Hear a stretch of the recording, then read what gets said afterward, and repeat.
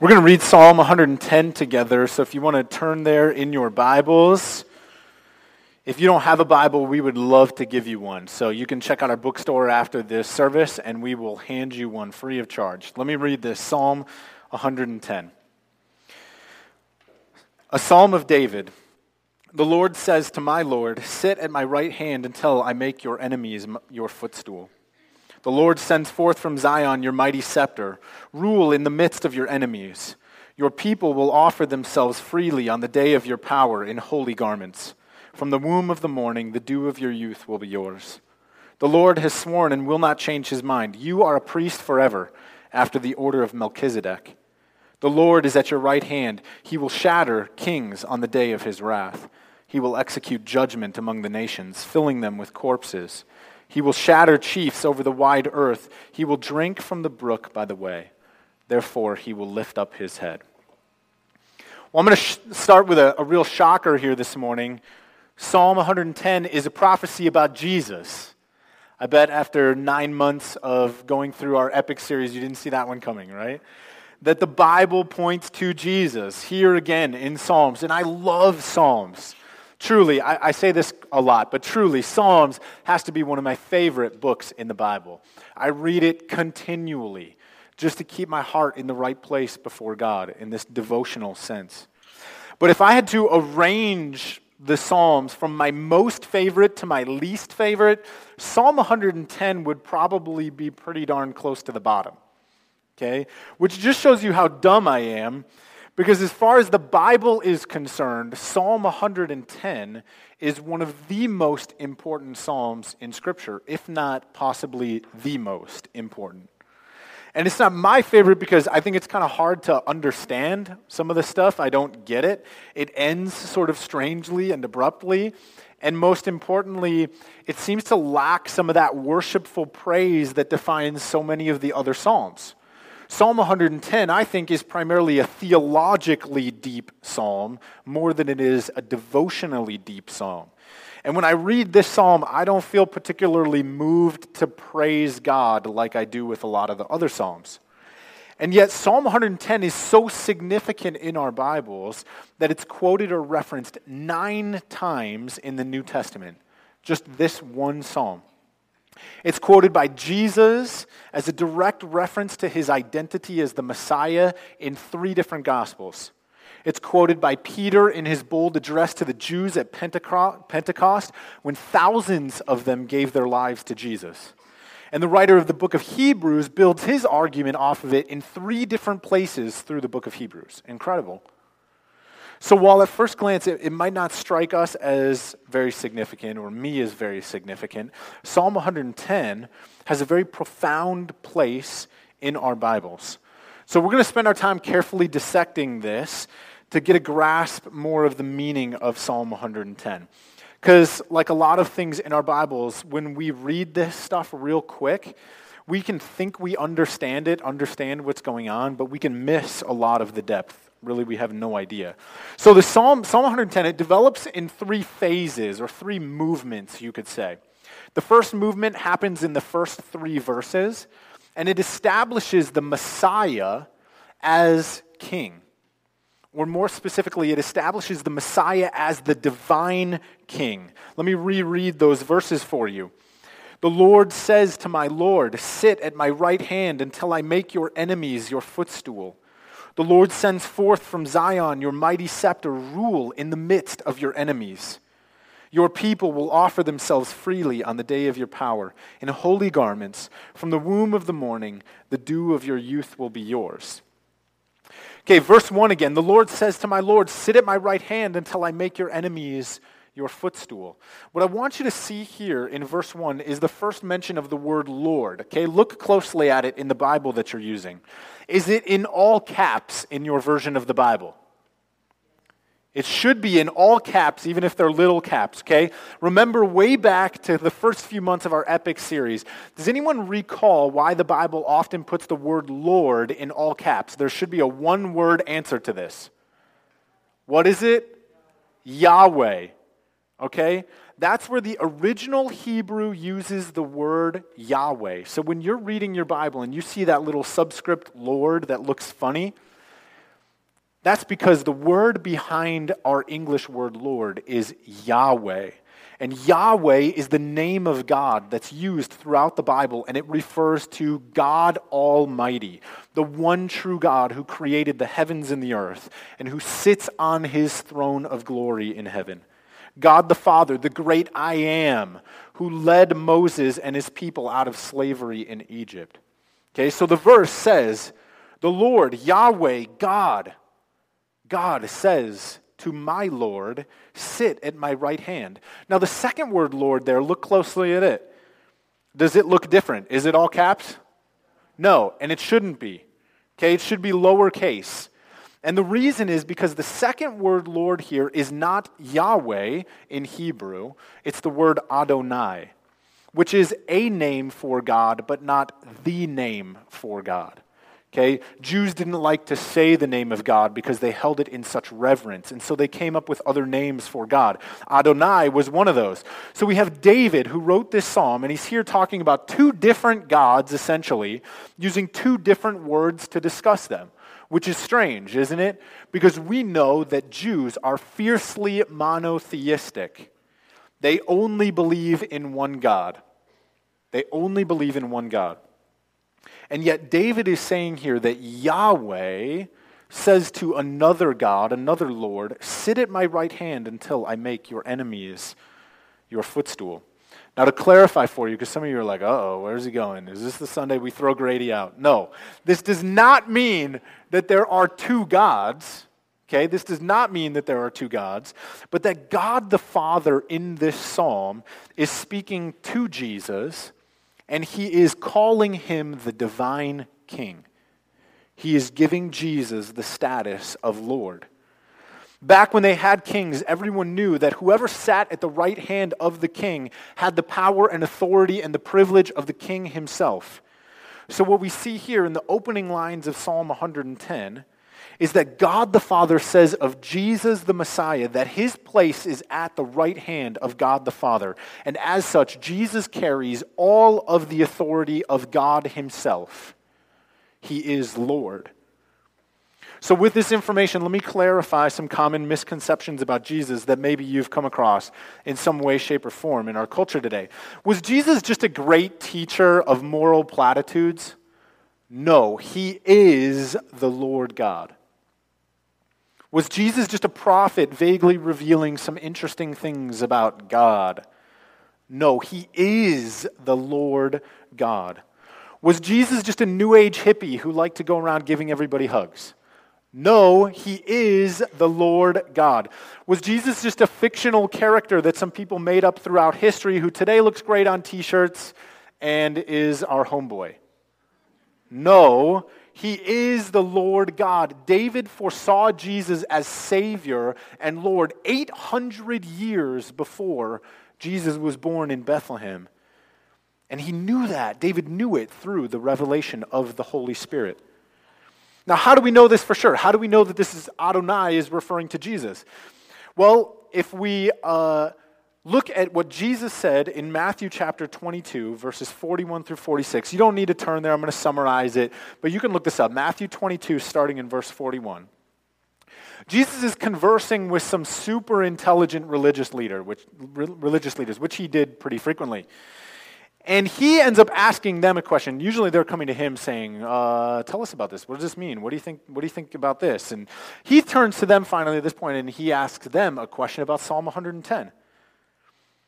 And he asks them what they think it means.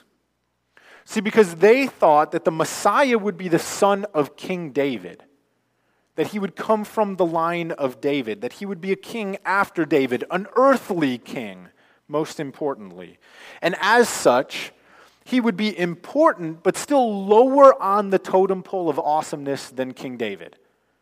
King David would always be the standard by which every other king would be judged. And the Messiah was expected to be like King David, of his line, but still less than King David, because it didn't get any more awesome than David. Okay? He was the cream of the crop, the standard, again, by which everyone was judged. And yet Jesus points out that David himself in Psalm 110 called the Messiah Lord. Lord. Now, two things are striking about David's choice of this word Lord. First, Lord, the word Adonai, has divine significance behind it. It can be used to refer to a king, but it entails divinity. Okay, so this was not just an earthly king that David saw, but a divine king, a king who would also be God. And second, who could possibly be Lord to David. If David calls this person Lord and David is at the top of the food chain, who could David possibly be referring to that would be an earthly king? This word Lord, Jim, you left your fly up here. Come get it. This word Lord not only carries with it the meaning of divine kingship, but it has a secondary meaning, which is master. So whoever this Lord is, David sees himself as beneath him, subject to him. This Lord is David's master. And so when Jesus asks this question, what he's getting at is that through the revelation of the Holy Spirit, David knew that the Messiah who would come from his family line would be more than just an earthly king. David knew that this Messiah would be David's king and come with all of the divine authority of God himself. Not that he would come as one of many gods, mind you, because David himself was a Jew, fiercely monotheistic, but yet David knew that the Messiah who would come from his bloodline would somehow mysteriously be God himself. And so mysterious was this idea, so amazing and shocking to the audience whom Jesus is talking to, that when Jesus points it out in Matthew 22, these super intelligent religious leaders who are supposed to have all the answers, they're stumped. They realize they have no idea what Psalm 110 means, and they're just dumbfounded. So in summary, the first verse of Psalm 110 tells us that Jesus came from God the Father with all the power and authority of God himself. And in fact, the picture that we get here in Psalm 110 is one of God the Father giving dominion of all things to Jesus. Verses 2 through 3, I'm going to touch on them real quick. They just paint a picture of this Lord, Adonai, the Messiah, as one who rules with a mighty scepter from Zion, which is Jerusalem. And he has dominion over both his enemies who refuse to submit to him and those who choose willingly to come before him and offer themselves to him. And he has a day of power, which is another way of saying that he has a coronation day, the day when Jesus will rightly be crowned King of Kings and Lord of Lords, and all people of all times and all cultures will bow their knees to his divine authority and recognize him as God, the great I am in Christ Jesus. And so part 1 of Psalm 110 shows us Jesus, the Messiah, as equal to God the Father, coming from God as God to rule with all dominion over all things. Wow, there's a lot there in Psalm 110 in just those couple verses. The second movement then is verse 4 by itself. It says, the Lord has sworn and will not change his mind. You are a priest forever after the order of Melchizedek. And we see that God has sworn and he will not change his mind. That this king who is king and Lord sits at the right hand of God the Father, and he will be a priest forever. Okay, again, remember back in our epic series to when we talked about the role of the priest in Israel. The most important responsibility of the high priest in Israel was to make sacrifices before God for the sins of the people of Israel. But this priest in Psalm 110 is different than the other priests. Because in Israel, on the Day of Atonement, the priest would make sacrifices for the people of God, and those sacrifices would cover the sins of Israel for the previous year. And on the Day of Atonement, a temporary sacrifice would be made by the priest to blot out the sins of God's people for the previous 12 months. But the priest referred to here in Psalm 110, who we know to be Jesus, played a much more significant role for his people. He is a priest forever. And in his role in making atonement for the sins of his people, God's mind is unchanging.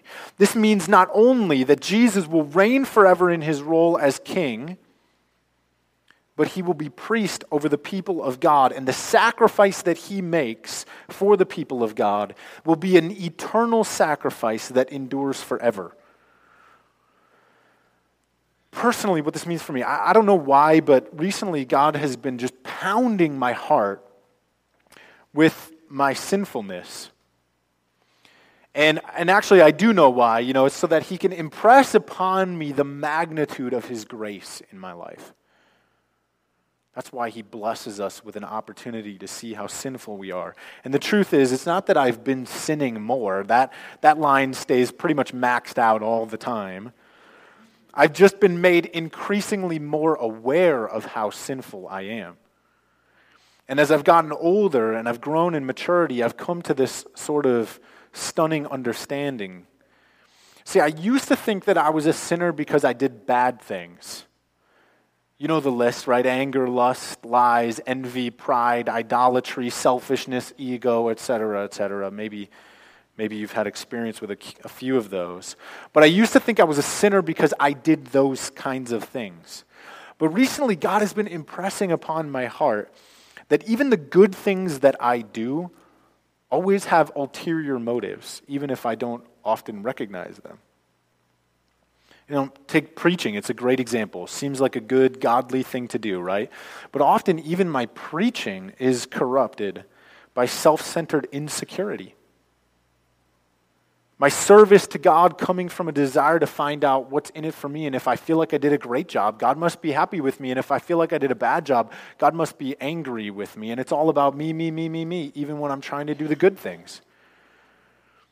The good that I do to others motivated by pride for how good I am, hopefully they'll recognize how much I'm like Jesus, and I'll love that little pat on the back, and I'll reap some reward in return, even if it's only an overinflated ego, or somebody will praise me, and I'll go home feeling good about myself for everything that I do for God. That's really all about me. And even when I start out with the best intentions, so often I end up with this smug sense of superiority at how great I am that totally ruins the whole thing. And the point is that I sin when I do bad, but I even sin when I try and do good.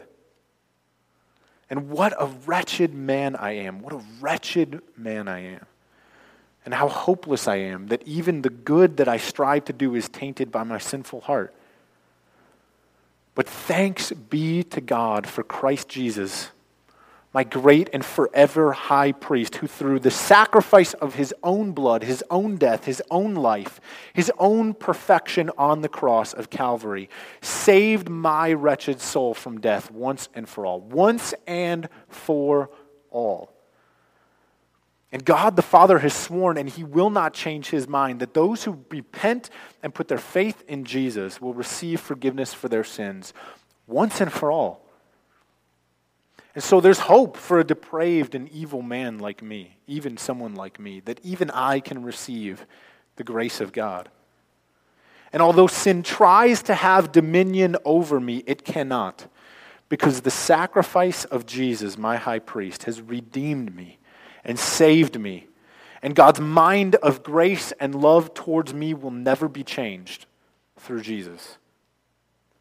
God, in his great goodness, in his mercy, in his grace, has established his own Son, Jesus, to be a priest forever, to once and for all give of his own life to atone for my sins so that I might be forever right with God.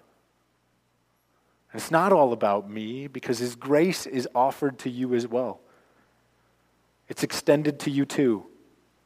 Through Jesus, our forever high priest, you too can also come before God, and you can be washed of all of your sins for all eternity. And come, please come. Please come. Come because it's free. Come because it is freeing. Come because you're broken. Come because you need this grace. Come because you're lonely and you're afraid. Come because you're tired of trying to be perfect on your own. Come because you've searched and you've searched and you've searched and you've found nothing that will satisfy you. Come in desperation. Come sinful. Come tainted. Come spoiled. Come. Whatever it takes, just come to Jesus who spilled his blood on the cross of Calvary, so that you could be welcomed into the family of God once and for all. And just come and repent and receive the forgiveness of Jesus.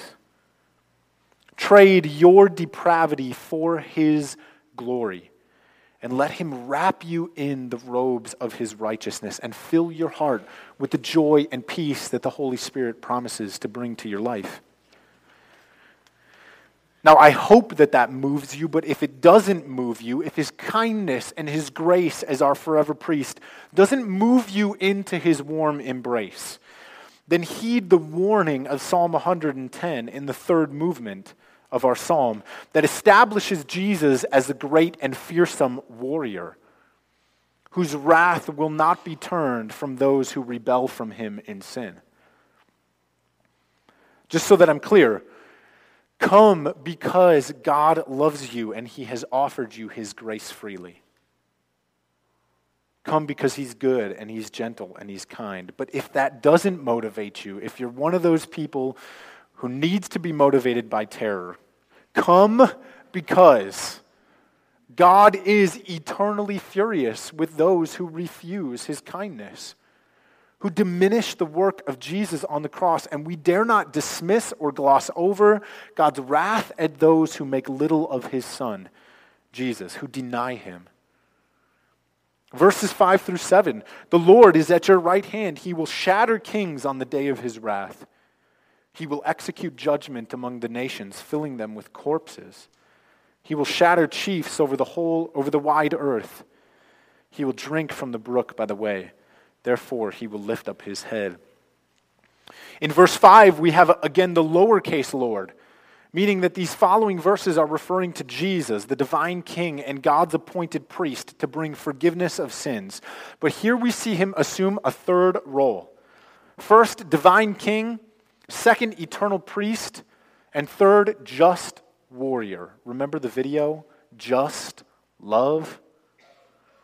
On the day of his coronation, when Jesus is finally and fully crowned King of Kings and Lord of Lords, he will take up his sword to judge the nations for their sins. That's what he will do.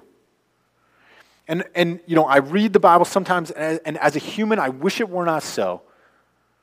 I wish it were not so. And many people who call themselves Christians have chosen to refuse to acknowledge this doctrine of Christianity, to refuse to be honest about the justice of God that will cause him to judge the nations with righteousness. And in so doing, they have lost Jesus entirely. They've given up the urgency of the gospel, and they've abandoned the truth of God's word.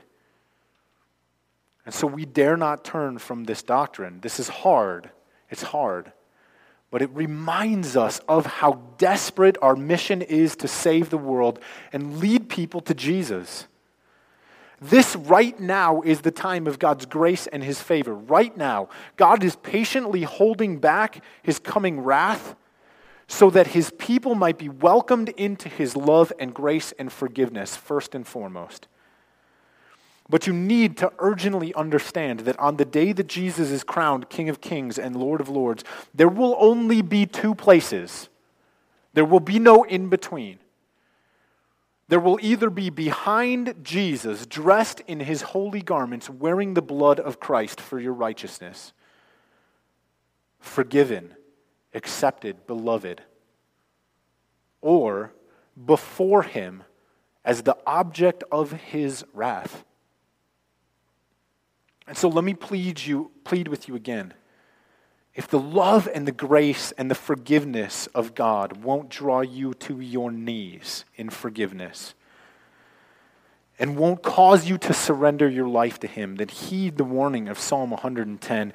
And maybe out of fear and out of a desire for God's great justice, you will bow to him. And I can only pray that that's the case. I hope you're motivated by his love.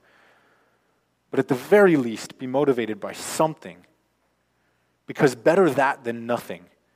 Because verse 7 tells us that after Jesus has brought justice to his defiled creation, he will refresh himself with a drink from the brook, and he will lift up his head, and he will survey his victory as if he had put almost no effort into it at all.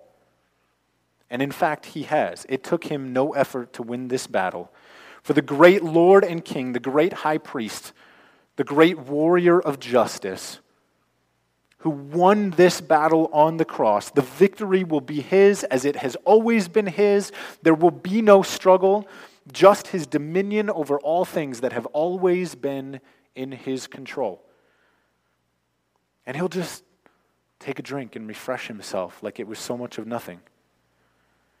And so we see in Psalm 110 that Jesus is God. He is equal with God the Father, proceeding from the throne of grace. We see that he is priest forever, not making temporary sacrifices that only cover today and tomorrow and next week, but through the sacrifice of his own blood for all time, he has cured sinners of sin. He has made us right before God. Those of us who put our faith in him and trust him for grace and love and redemption, we have his righteousness. And then we see that there are those who are for Jesus and there are those who are against Jesus. And he is the great just warrior who will bring justice to earth. Now, I would say there's two applications for us here. The first is that we need to let the truth of this sink down deep and weigh heavy on our hearts. Because I know that right here and right now, there are people sitting in this room who know other people who on that day will not be dressed in the robes of righteousness. And may God break your heart with that truth. May he break my heart with that truth. Pray for these people. And pray for us that our hearts wouldn't be hard. Pray for this world that God would save and redeem more people out of it. Pray for your family. Pray for your friends. Pray for your neighbors and your coworkers. Pray for your children. Pray for those whom you know and you love. Pray for your enemies even. That they would come to know the grace and love of Jesus that's offered freely to those who surrender to him. And after you've prayed and after God has broken your heart, and hopefully even you've shed some tears over those who don't know Jesus, then go and tell them about Jesus. They cannot know unless you tell them. Tell them about his love and his grace. Tell them about what he has done for you. Tell them to give their lives to him. Tell them what a good king he is. Show them the change that he has brought to your life, the freedom of living in grace. And I tell you, I do not want to stand behind Jesus on that day and look out across the chasm of that battlefield and see in the distance someone I know. And in the sadness in their eyes, hear them say, "Why? Why did you not tell me? Why did you not have the courage to let me know about this Jesus? Why were you so selfish, Grady, to keep it to yourself? What were you afraid of? What held you back that would keep you from letting me know about the grace of Christ?" And may it never be that people that I know and I love perish on that day because I did not tell them. If they refuse, if they reject, if they deny, if they denounce, if they hate me for it, so be it. But at least I know that my conscience is clear and I told them about my Savior Jesus. And so tell them please to come to Jesus. And now the second application from Psalm 110 is to simply fall down on our knees and worship God. You know, I started out saying, I don't think this is a very worshipful song, and man, was I wrong. Clearly, I was dead wrong. Let us humble ourselves before our great King, and let us adore our forever priest, and let us tremble before the warrior of justice. Let us come before the throne of grace in adoration and praise and thanksgiving and reverence, that our God is King and he has reached down to save us out of sin while we were still enemies of God. And let us praise him for his glory and his grace and his kindness and his forgiveness. You realize that he looked and he chose you, not because of what you did, but because of his grace. And let us worship him that he has sworn that he will never change his mind, that his fist is closed around our hearts to save us, and nothing in all of creation can unclench the fist of God around our hearts. And let us cry out in joyful worship that his day of power is coming, when he will return and all things will be given over to him, and his enemies will be made his footstool, and he will be clothed in glory, and we will be crowned in his righteousness. And we dare not throw words up on a screen and just stand here with our hands in our pockets and watch instruments be played by skillful musicians and just blurt out these words as if they mean nothing. We should come and worship and offer a joyful sacrifice of praise to our God for who he is and all that he has done for us. And let us worship our God because he is worthy to receive all praise and honor and glory. May we echo the songs of heaven that we find in Revelation.